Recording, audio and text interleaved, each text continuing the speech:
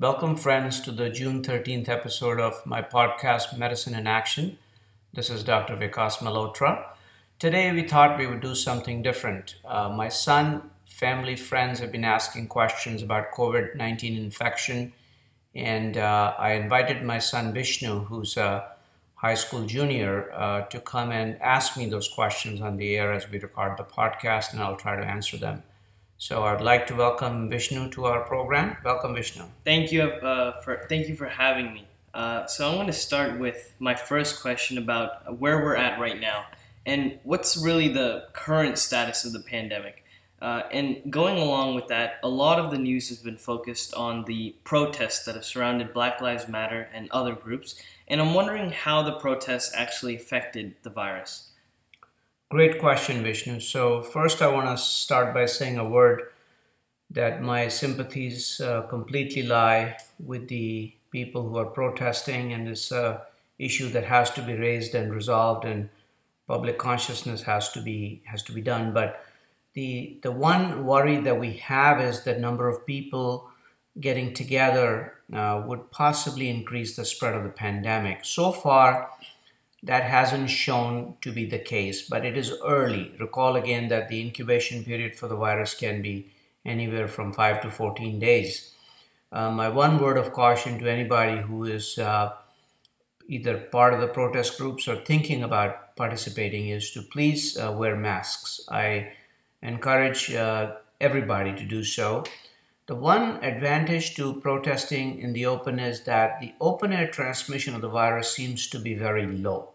So when the volume of air present is high, the chance of the virus getting from one person to the next becomes much lesser than in closed spaces. So we did unfortunately see a little bit of a bump, and especially in Florida, where we're recording in the cases. So yesterday was the highest number of single new cases recorded in Florida.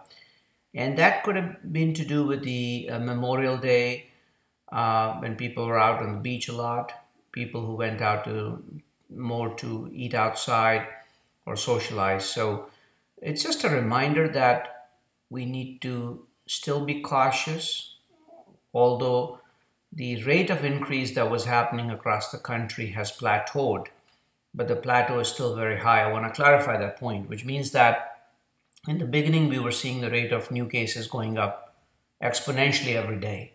Now the number of cases is not going up, but still we have a lot of cases. And we're still losing close to 1,000 Americans a day dying from this. So it is by no means done, and we'll need to continue our patience for the next 6 to 9 months. Speaking on masks, like you recommended everyone to use in the protests, a lot of people wonder whether or not they're really effective in either preventing the virus or for serving a real purpose. So could you reiterate on why masks are important? Very good question, and it's worth spending a few minutes saying it. It sounds like a broken record, but I want to assure my listeners that there is enough scientific studies done, at least 3 big studies that I'm familiar with, that have consistently shown that masks cut down the rate of transmission significantly.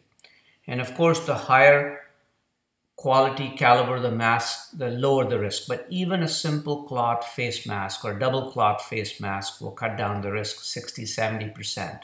Surgical masks, which are what you would see the doctor's hospital using, also come in different levels, level 1, 2, and 3.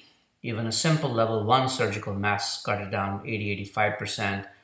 N95 are the most effective, but they are not required for the general public. Somebody feels more comfortable using them, by all means do it. But it is not necessary to get an N95 unless you are directly handling a person with known COVID.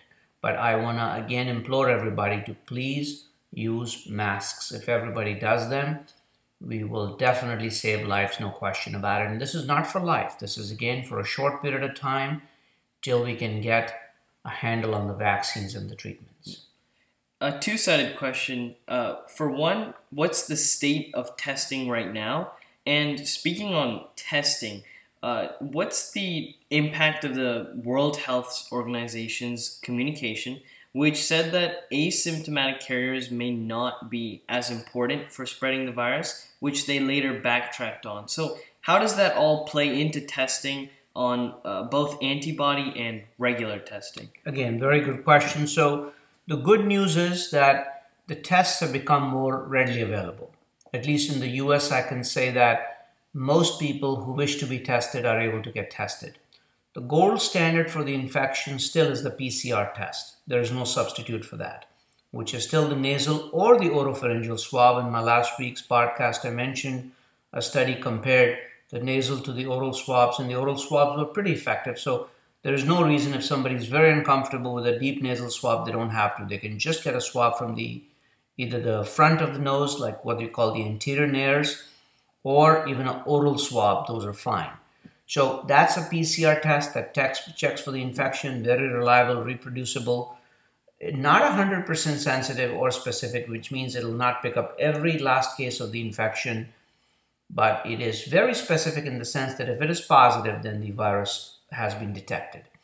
So the antibody testing, on the other hand, is still a little bit more of a dilemma. And the problem is we simply do not have the data to tell us which antibody is the actual effective neutralizing antibody, which means somebody could have an antibody titer that is high, but those antibodies don't fight the virus well, and vice versa. So unfortunately, I still cannot endorse the antibody test, but the standard PCR test for actually checking for the active infection is much more readily available. But the numbers we're doing are still low. Currently in the US, we're doing about 300,000 tests a day.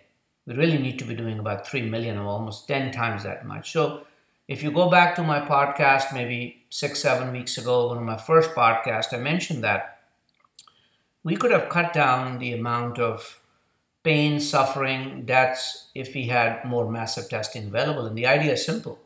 If we test very widely, if every American could be tested, or also I'm talking overseas, if people could be tested more widely, then you can isolate and track down the contacts and lessen the spread. But I think that we're past that point now. It's a matter of identifying people early and quarantining them. So that's the current status of the testing, but I'm happy to tell you that the tests, at least in the United States, are much more readily available than they were a month ago.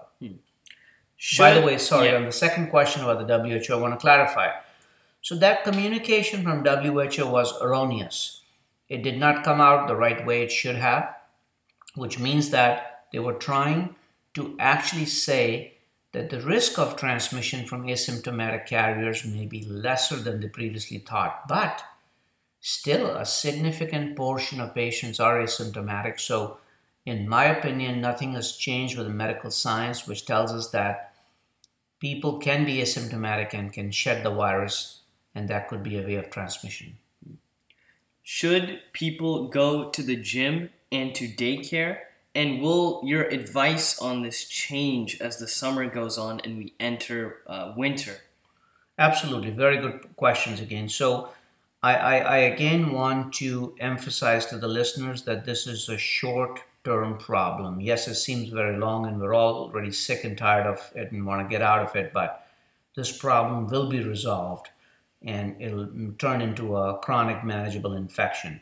So presently, my own personal recommendation is for people not to go to the gyms. And the reason I say that is because, again, closed environments with people exercising and obviously breathing heavily put a lot of virus out in the air. So I am not in favor of that. Of course, people have the chance to make their own decisions based on the risk factor profile. Similarly for the daycares, it's going to be very hard for young children to put masks or to keep them socially distant. So it's a very challenging problem for parents who are working or have to work to support themselves. But if at all possible, if grandparents or other family members can help in, it would be advisable to avoid daycares. 14 days after being exposed to the virus, can you still have symptoms for the virus itself? So two parts to the question. So one is, if you were exposed to the virus, most people, I would say 90 to 95% people develop symptoms within about 5 to 6 days. So that's the good news. Is within a week of an exposure, you haven't gotten sick, chances are you will not. But there are case studies in which case up to 14 days people have gotten sick.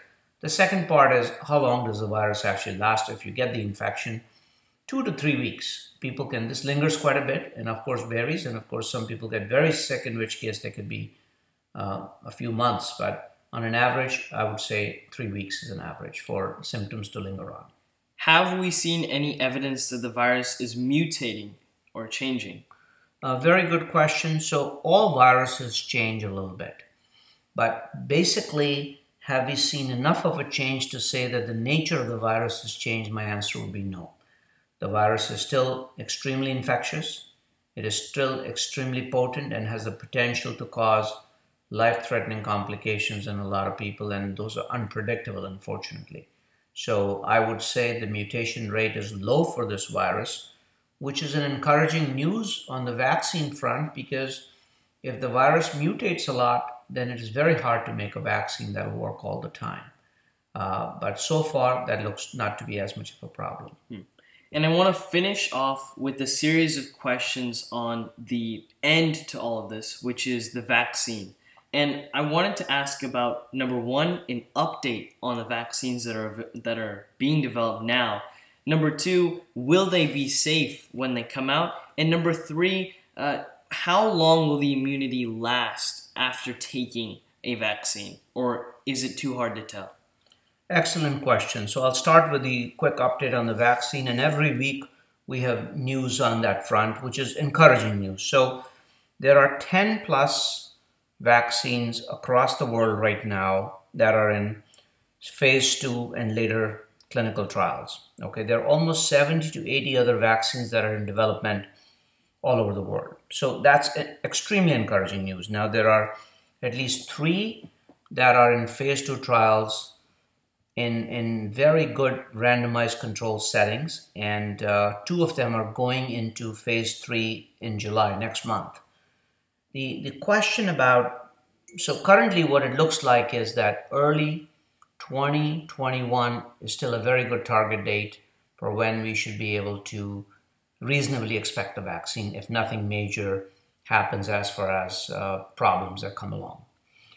We are trying to get about 25 to 30,000 patients on some of these phase 3 trials, which would be awesome. So the second part of your question about safety directly ties into how many people are actually tested during the studies. And how that works is we've been able to cut down the time of vaccine development by doing a lot of things in parallel, which means normally we would wait for animal studies to be over before we would start even phase 1 human trials. But in this case, we could not. So while animal studies were going on, we also started phase 1 and phase 2. Now, what we cannot and should not skimp on is the phase 3, which is we are exposing a wide variety of patients, and that's another important point, young, old, and 18 to 55, all age groups. And we're going to follow them for a period of time to see if any of them develop untoward side effects. That's the key. So in as much reasonable certainty as we can, and nobody can entirely eliminate the possibility of adverse reactions, as I previously said, but the chances of that are going to be extremely low by the time these trials are done. So if we start enrolling in July, we expect to have data on them by November and hopefully put them out by December or January. So I am quite confident that the safety part of the process is not being circumvented, that as long as we enroll enough people in the studies, we will have that data. And what was the third part of your question? I forget. The third part of my question was how long the immunity will last. That's an unknown at this time. And the reason it's unknown is because we do not know, one, if the antibodies that are made last long, two, if the virus is going to come back in a different form with mutations next year. I would say reasonably to expect 12 to 18 months of immunity at this time. It is entirely possible that we'll need to do the vaccination on a once-a-year basis like we do with the flu vaccine, but those are total unknowns at this time, so we do not know, and of course time will tell. That's all the questions that I have for today. Well, I again want to remind all my listeners that we are in the middle of what is probably the biggest global threat to all of us as societies, as countries, but we're in it together with some prudent basic steps and staying current on the knowledge. we can get through it. My job here will always be to try to summarize what I see in the wide variety of medical data and present it to you in the simplest form. Have a great week, be safe, and till next week, thank you. Thank you.